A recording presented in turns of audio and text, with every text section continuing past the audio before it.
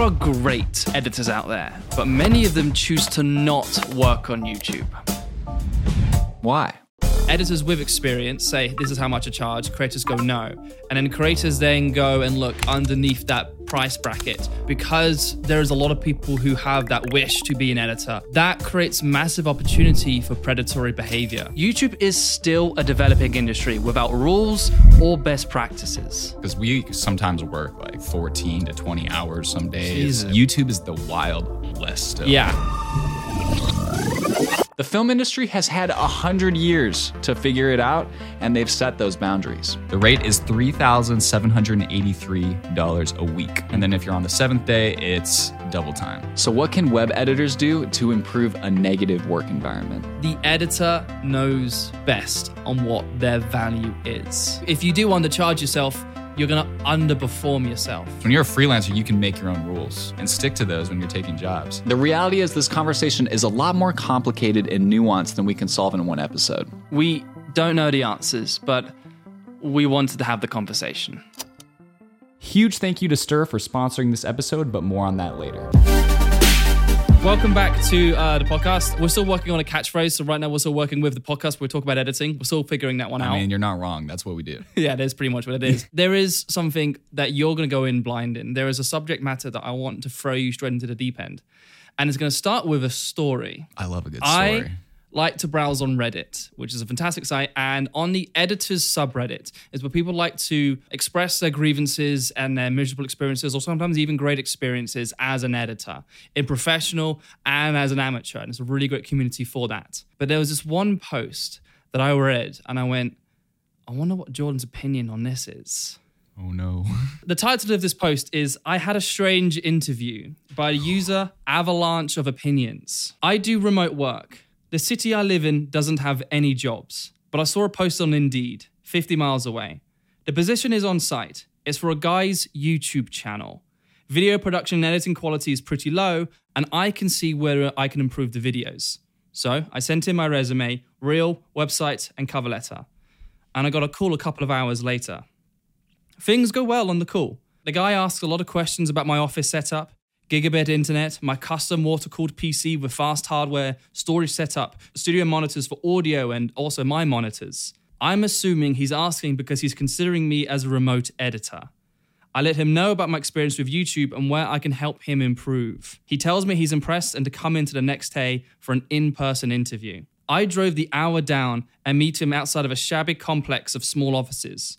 Before going in, he tells me something like, we don't have the PC you do, but you'll have to make do since this is an on-site only job, and the guy is maybe in his late 20s. I come inside and I see 3 laptops.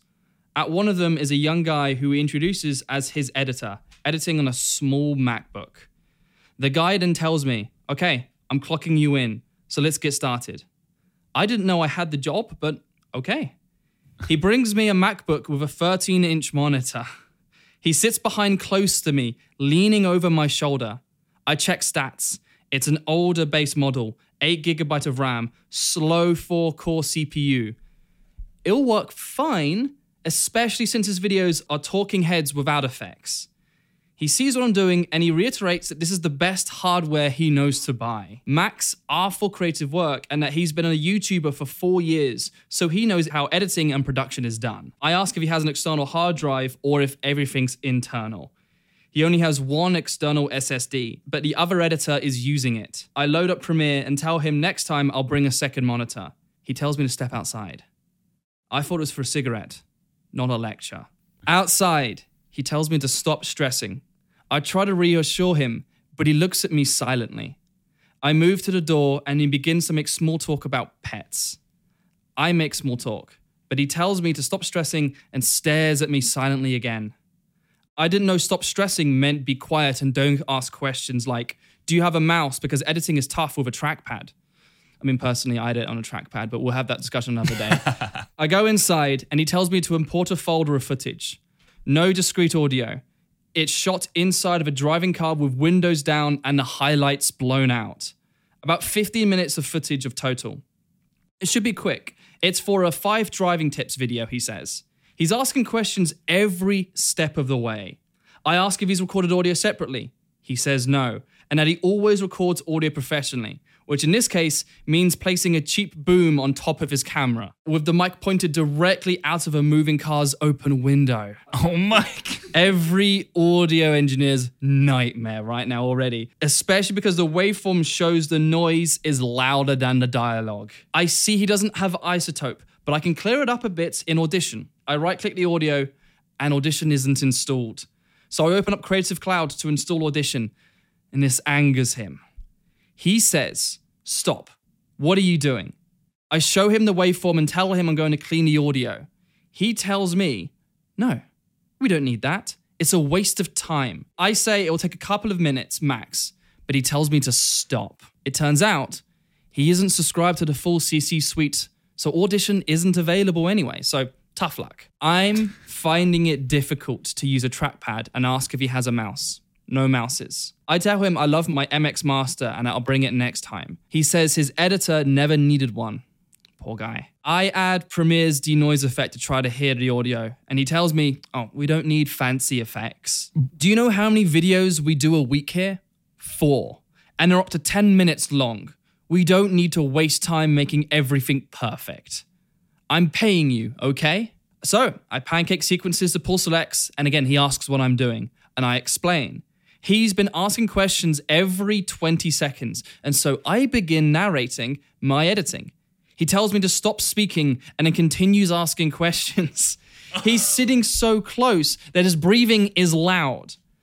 I begin listening to audio and ask him whether he has speakers or headphones. Nope. I tell him it can be anything. A decent Bluetooth speaker with an aux input, just anything besides the laptop speakers. He says he doesn't need it, which explains the awful audio in all of his videos, and reiterates that it doesn't need to be perfect. Finally, I'm going to make my first cut. I use the C shortcut for the cut tool, and he asks me, what am I doing? He's upset and starts lecturing. He tells me there's a Best Buy around the corner. If I want a mouse, I can go buy one. But he'll take me off the clock. And as it turns out, this video isn't for his YouTube channel. He's been selling himself as a videographer, and I'm cutting for a client of his, a teenager who wants to make it big on YouTube. So he says, it doesn't need to be perfect. We make 4 videos a week here. It'll take too long. I know how editing works, and I'm trying to build a business. I'm paying you. And if we made everything perfect, everything would take too long. I say maybe this would be easier if I was remote. You don't have to hire a construction crew and tell them to build a house with a spare screwdriver that you have in the drawer when they already have their own tools. And he tells me, do you want to edit? Do you want to be done? Are you done for today? I stand up. I don't look at him. I move around him and leave quietly without closing the door on the way out. He says nothing. I didn't even get to make a single cut. I was in and out in a total of maybe 10 minutes. He texts me offering $20, and I tell him to use that money for a mouse for his editor. He replies with something like, in a year, I'll be so rich and famous, you'll regret this forever. Oh, man, that's so sad. That's a horrible tragedy of a story. What do you think actually happened here? This reminds me of a story of my very first job interview, actually. Oh, really? It's actually pretty similar, and it wasn't anywhere close to as bad as that. Like, it wasn't even bad. I was about to graduate from film school, and I was like, okay, I need a job. I got to do something. And so there's a friend of mine who was like, hey, I need an editor. They were in the fashion district in LA in a random warehouse, and they had like one editor there already, and they were working on videos for a giant family YouTuber. And I was just a chump at this point. I had nothing to my name. So I was like, shoot, dude, these guys are making big videos. Like, this is pretty cool. And I pull up and talked with this guy for a minute, and they're like, are you good with working like overnight? Like, sometimes we sleep here a lot. I mean, we just want to know that you're like 100% in, because we sometimes work like, I don't know, 14 to 20 hours some days. Jesus. And we just like are really passionate for the content. We just want to make sure that you're all in. So they were upfront with me about that, but that really turned me off. And I was like, shoot, these guys are grinding like their lives depend on it in like a non-air conditioned warehouse in the fashion warehouse. Oh no. Yeah. It was not a good area. They had like a loft. It was kind of a cool vibe, but they definitely had the vibe that we're all that, and we like absolutely know what we're doing, and we're trying to just get like the young editors that are looking for anything. They were trying to take advantage of young editors. Editors were trying to figure it out. Yep. And I would say because there's a lot of people who have that wish to be an editor and then want to get their foot in the door, Yep. that creates massive opportunity for predatory behavior. Exactly. To take advantage of those aspirations. Exactly. This story is an example of that. That story is an example of that. And then on top of that, the fact that you mentioned a family channel already tells me they're missing the most ridiculous business opportunity for that.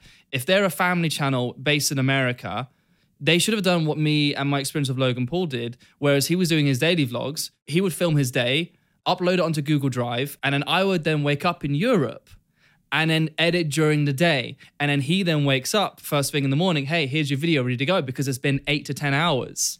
And so for them to then potentially be editing for a family channel while on the same continent or maybe in the same time zone, that is ridiculous business practice. If you want to have that efficiency, hire a remote worker. I mean, I think there's definitely not wrong ways to do it, but you guys were using the efficiency of the globe, of the literal earth, where, you know, it's day in one spot and night in another. And so that, I mean, as far as timing wise, that's so efficient. But I mean, there's something to be said also about being able to communicate face to face, because if the family wanted to come in, they were also from LA, they can talk. And honestly, the people that were working at that warehouse area, they're great people. But this story that you read from Reddit just really reminded me of where they were at in their career and their business model and what they were trying to do. But they're quality humans, and I really, really appreciate them. But as far as like work-life balance and health-wise, I felt like their business model was definitely not sustainable in that way. I think this and that story shows something that I think is actually a huge issue on, I would say, YouTube editors, or just to say web content editors. Since this is still a developing community or developing business,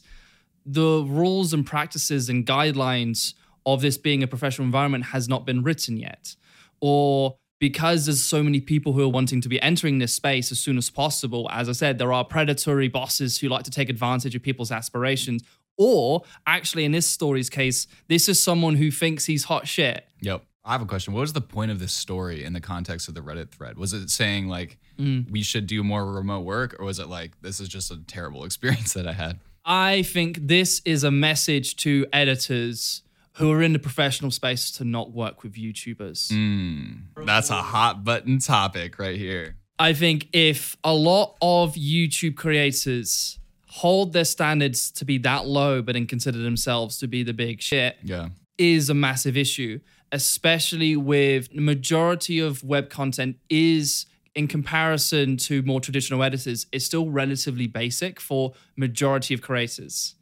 And so right now, there are opportunities for the best editors around in television to potentially start dipping their toe with YouTube creators. Yep.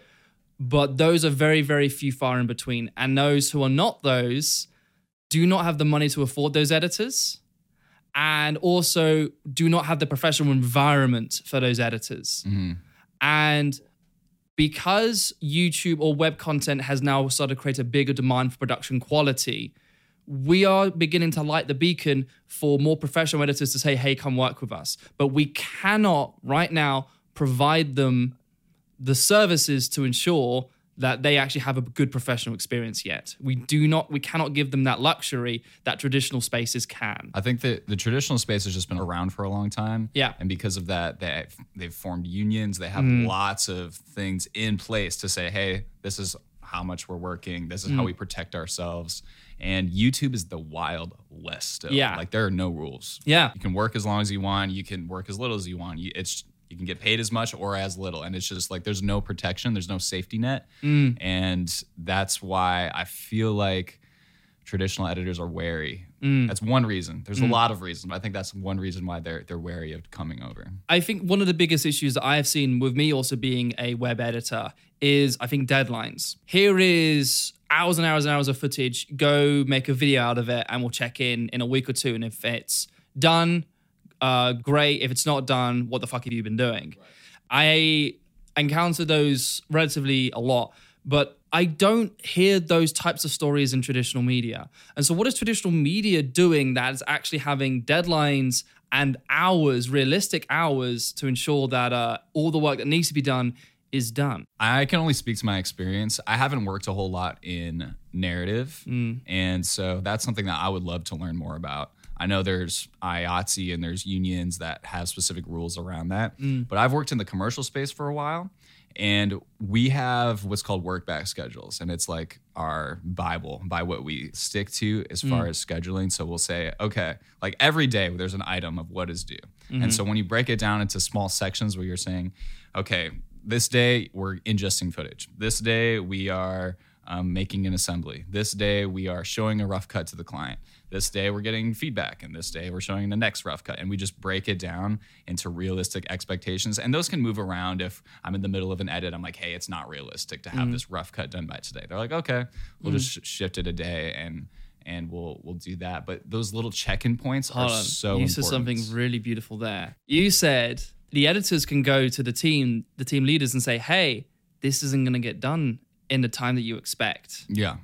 But the fact that you can say that is interesting. Yeah. I've had experiences, not personally, but with other editors, where they're actually afraid to tell their creators, hey, this deadline is unrealistic. That's awful. Brief me. Like if it's a long 10-minute video, are there check-in points like that where a producer or a creator is checking in on you and asking what you did that day, essentially? The biggest channels who have the luxury of hiring producers and quality control and people who can check on you, yes. Okay. But that is a very, very, very small pool. Outside of that, creators do not give editors that luxury. That's horrible. It's hard as an editor to be able to have expectations set, and expectations are so important. But if you have expectations set and they're not met, like people are going to get mad. That's just the bottom line. I have a potentially interesting theory as to why maybe, let's just say, deadlines might be unrealistic or editors are potentially overexerted in the demand. I think it's with TV or commercials. I'd say the budget that they probably have to work towards these schedules is probably significantly higher. Absolutely. Let's just say right now it is September and all of the Christmas commercials have already been made. They're ready to go 6 months ahead of time. Yep. Whereas with YouTube, it is get this video done this week. Yep. And it doesn't matter. It has to be done this week. It comes down to the lack of preparedness in pre-production, honestly. Interesting, yeah. Everything that doesn't get done in production or pre-production ultimately falls on post, right? And so if you're not organized and you don't have a plan, you don't have a schedule, the editors are going to feel that heat and they're going to be like, okay, shoot, I have to get this done in a week. I have to get this done in one day. And that's when that job gets really stressful. Some of the best jobs I've had has been when I've been given a brief, where I've been given a script. I've been given a really detailed breakdown of how they imagine this video is going to be. And then I can then use this and then go, okay, this actually takes away a lot of the problem solving that I have to make. And that actually gives me huge luxury of time. Most creators, to an extent, maybe don't do enough thought in the pre-production, kind of dive into production, hand it off to the editor and say, figure this out. Right. And then don't give them that time to then figure that out. Right. Which is fine. You could do that. Oh, yeah. But as long as you have to give that time. That time is so important because you're actually taking that time that you didn't spend in pre-production and you're moving it to post. Yeah. And you're writing in the edit now. You're writing in the edit, whereas you could potentially be writing in pre-production. You could be anticipating and building and making the preparedness. I mean, there's even in times with some of my clients where it's like, hey, this is the genre of the video that we're going to create. I can make preparations. I can study on some similar films, build my own sound library because I'm having that preparedness. And so I'm already investing in time while they're shooting. They then give me the footage and I've already spent a day or two being prepared for it and then off I go. I've now given myself 2 days because I had the opportunity to prepare. I think the biggest thing is knowing what story you want to tell and then also having style guides. I know that Ryan talked about that. He just recently talked about that. But one thing that in traditional media, lots of times you'll get a brand guide and that will have so much information about how to narrow down the creative choices that you have. So you know what font to choose, you know how it should look. If they are able to figure that out ahead of time, have that ready for an editor, that's going to make the editor's job so much easier. I know what's going on here. You always know what's going on here, Hayden. There has been a brief couple years where the content where me and Logan were making was considered the high standard of editing or the high standard of storytelling, the high standard of entertainment, the best content on YouTube. People are asking for Logan, hey Logan, how do you getting the editing so well? How do you make this work so brilliantly? And then Logan went, I just gave it to my editor. And I'm thinking, because we were fortunate enough to set that high standard and the expectation and the message that me and Logan gave out informed creators that they could 100% trust their editor without giving them the information to do well. Essentially, what you told everybody is you just got to go find a Hayden Hillier Smith, which is absolutely impossible to do. There's only one of me, but I am trying to find ways to spread out that information. Yeah. But right now, I haven't quite figured out that pain point, that issue. But I'm thinking creators are putting way too much responsibility on the editor to figure it out without direction. Yeah. And I think especially with stories like this, creators also assuming that the editor is going to figure out all of their problems as well. Here's the thing. When you're an editor and you sit down to edit something, you have a million choices. Yeah. And so you need to have that director or that creator, whoever is in charge of the vision of the video, they need to speak into those decisions. It's very, very important. The director and editor relationship is the most sacred thing in filmmaking. That's why editors and directors, they work together forever in feature films. That's why the same commercial editors and directors work together all the time. It's because they develop a relationship and they understand each other's creative process and how to execute the vision of the other person. Ultimately, the director. That's your job when you're an editor. And so if you're a creator and you're going to film something, and then you just hand it off to the editor and you're like, okay, now you're the director. That's when the editor's like, okay, but you still have to sign off on this. If I was signing off on it, of course I could be the director and I could make it however I wanted and then we could be good to go. But if I have to make something that also you like, you need to tell me what you want. And so that is such an important conversation to be had, relationship to establish and grow. Otherwise, it's just going to take forever because you're going to be bouncing ideas back and forth and it's going to be a mess. The biggest mistake every creator can make is assuming the editor knows what's going on in their head. That's the one-liner, baby. That's the one-liners we're talking about. It is the creator's responsibility to communicate the message. It is the creator's responsibility to not just hand it off to the editor and then just say, go. It is the responsibility of the creator to say, this is what needs to be done. This is what I would like it to be. Here's the problems that I would like you to help figure out that we can potentially collaborate on. But then also, what about the pay? The pay is a huge conversation. We could talk about this for hours. I've also been fortunate enough that Logan was able to give me a very beneficial salary, and I've been very, very grateful for that. And so I'm also now in the freelance bubble, and again, fortunate enough to be working with creators who are able to afford what is my requirement with working with them. But when you're outside of that bubble, especially shown with this story, those finances don't exist, or the requirements that are necessary for the demand of work, the finances don't exist for the majority of these creators yet. It's true. And especially also with the lack of hours. The biggest issue is that most creators are looking down and trying to bring them up, but being a little bit of a dick about it. Yeah, it's true. And those editors do not have the experience that these creators are expecting. And so a creator should be able to look up or look across and then say, hey, here are the editors who have that quality. Hey, it's going to be this many hours. And then the editor then go, no, I'm not doing that for that amount. And so that's happened over and over. Both of us have had that happen a lot.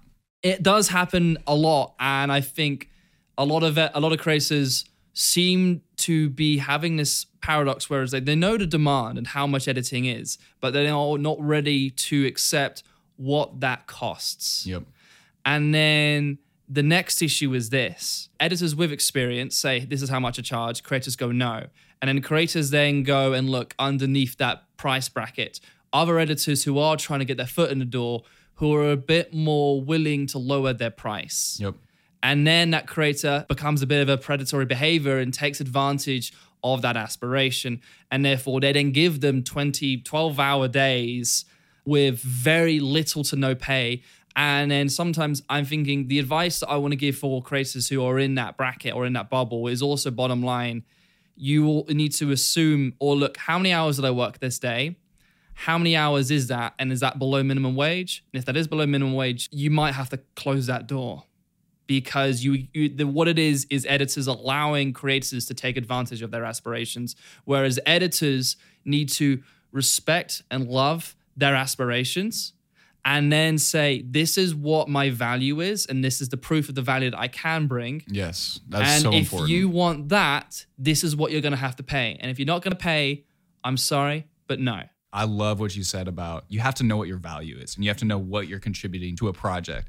You have to ask yourself, if I wasn't here, how would this happen? And then you start realizing, oh, frick, like I'm actually essentially making this video as an editor. Yeah. And so that's when you really start to understand, okay, I can command these higher prices. If I'm good at what I do, I understand my craft, I know how to storytell, I'm making good videos, like start charging what you're worth. And that's what we're here to have that conversation of. What is that? What are you worth? So, speaking of what you're worth, something crazy just happened. To be honest, we recorded this episode a while back and we wanted to figure out what would be something that could help modernize the YouTube editor industry. And that's when Stir said hello. They have many amazing tools to help editors and creators run their businesses better, but there's one tool that pertains to this conversation the most: automatic revenue splits. Stir allows creators to automatically split up their AdSense revenue with as many people as they like. Instead of editors getting paid a set rate regardless of how the content performs, we're now taking a page out of the traditional media book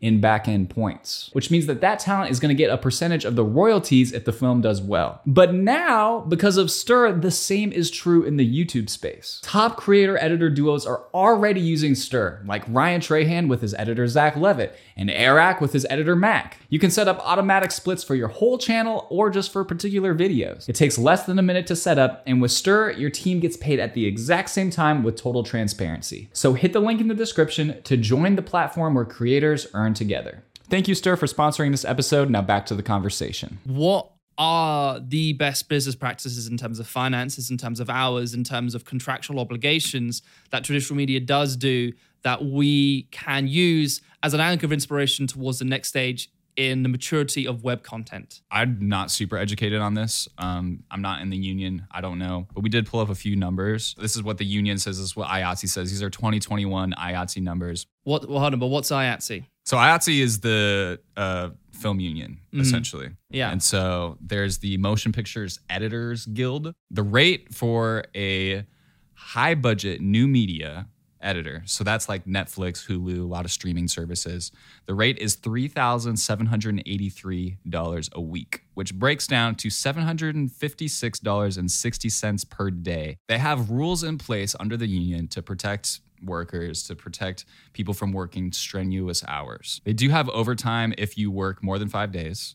So if you're on the 6th day, it's time and a half. And then if you're on the 7th day, it's double time. Ooh, so they actually also respect the Monday to Friday rule. Exactly. And Yeah. then if you're going into the weekends, that means extra pay as well. Exactly. This actually makes me realize, I think one of the biggest issues, I think, for creators looking for those quality editors, they're not providing the proper value that will attract those proper editors. Right. There was this really fascinating lesson that I had with Logan when he was looking to buy a property in like the Palm Springs area. Okay. There was a ranch that he found for $1.1 million.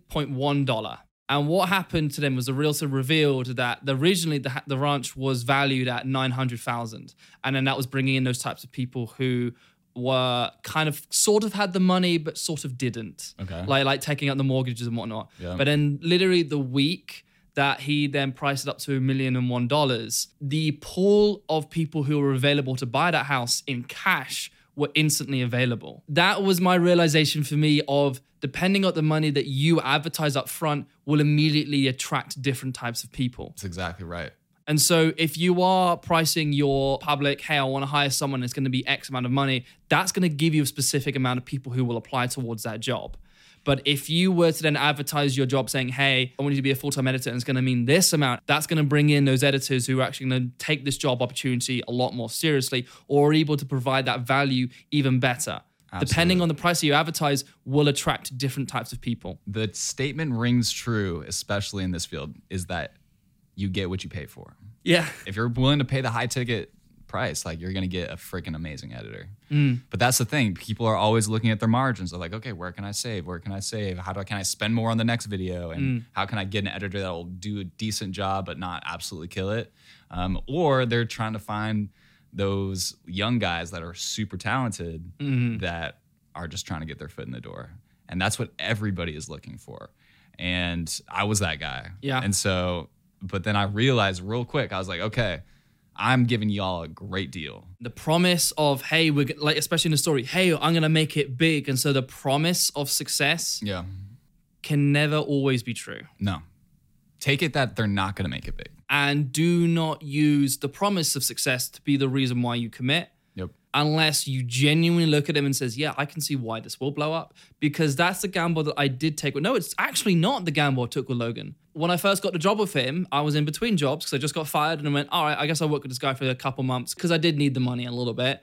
And I thought, oh, I'll just do this until I find another job. So I was applying for other jobs. And it was only 6 months in when he got like 1 million subscribers within like a couple months. And I was like, oh, okay, I think I've seen the momentum here. But while I was doing that, I was still looking for other work with the assumption of I'm going to jump ship as soon as I can. Can I ask how much you charged when you started working with him? This was in 2017. So inflation and prices have changed a lot since then. Yep. So I initially started with Logan of what would have been £50,000 a year. How does that translate to US dollars? At that time, that would probably be 60 to maybe 65, maybe 70 a year in dollars. When it then got to me in living independently or living independently, I did have a very good conversation with Logan, like, hey, I'm looking to move independently, so I would like a raise. And I don't want to tell you how much that was, but he went, yeah, of course, because I'd already proven my value in that time. Yeah. And he went, okay, fine, off you go. Like that is more, I'm more than happy to give you that value.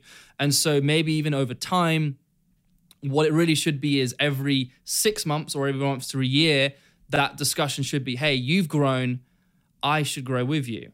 Right. Rather than being at a set rate. Right. Especially if an editor has committed to you for a significant amount of time, because you now have the experience to consistently provide the value that they are now expecting. That's an interesting conversation that I haven't had to have because I've constantly been working with different production companies, different people. I'm just on a job-to-job basis with people. So I don't know what it's called. There's an official term for it, but you can pretty much leapfrog prices. So when I work with this person, my rate would be $500 a day. And then I get a new job. So then my rate at that job would be, $520 a day. And I can slowly leapfrog my way up. It's so much easier to do that because the next job doesn't know what your rate was before. So you just slowly raise it.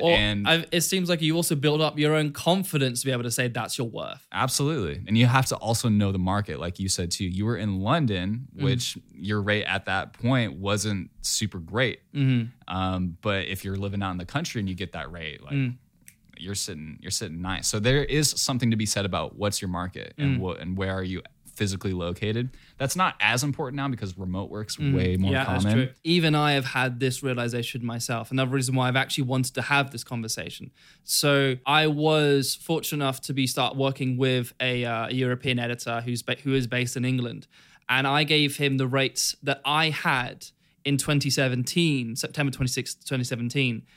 And then he had the confidence and the ability to say, that's outdated information. This is what it's worth now. Yeah. And I went, you're right. Yeah. And I fully respected and then gave him what is the better request. And so I think actually that was a really important moment for me to realize that is also the responsibility of the creator to really do understand what is that worth, ask around and understand that, and also respect the editor or respect the people you're hiring. This is what I'm actually worth. And if you go below this, I'm out. I will not work with you. And so it is also responsibility of the creator to not have that arrogant, I know what you're worth and you're worth that amount. How dare you go above that? No. The editor knows best on what their value is. And the reality is, and this is what I say to people when I talk about rates, I say it's all made up. Yeah. It's literally made up numbers. Okay, you can say whatever you want and you'll work as much as you want or as little as you want based on the number you throw out. I think there's an effect towards that.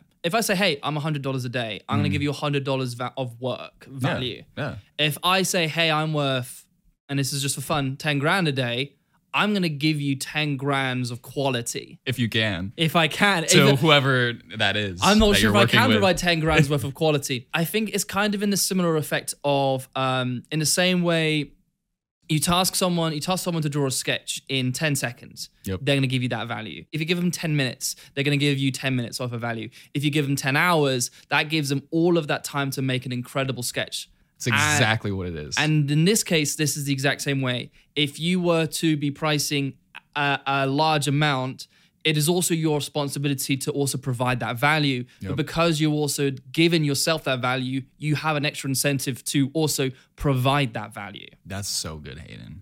That is so good. So if you do undercharge yourself, you're going to underperform yourself. You're also going to start resenting your job. Yeah. And when you resent your job, you're not going to perform well. If you're not enjoying who you're working with or what you're working on, you're not going to perform well. Editing is such an artistic job that it's so important that you enjoy the art that you're creating. I think what's happening here is this industry, despite its scale, is still very much a developing industry. Yep.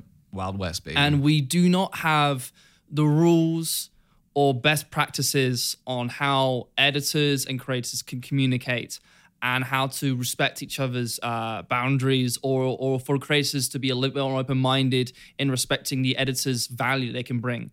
It also looks like creators are giving the editors too much responsibility, whereas this is a two-way street.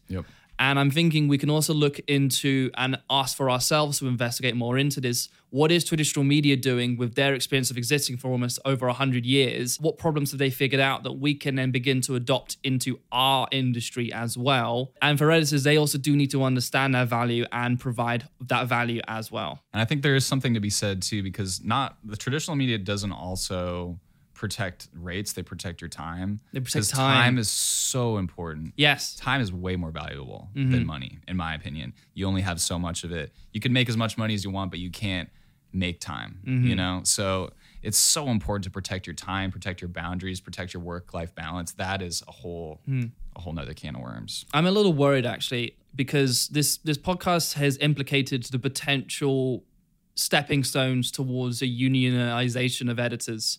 And I feel like we may have just burned many bridges with this podcast.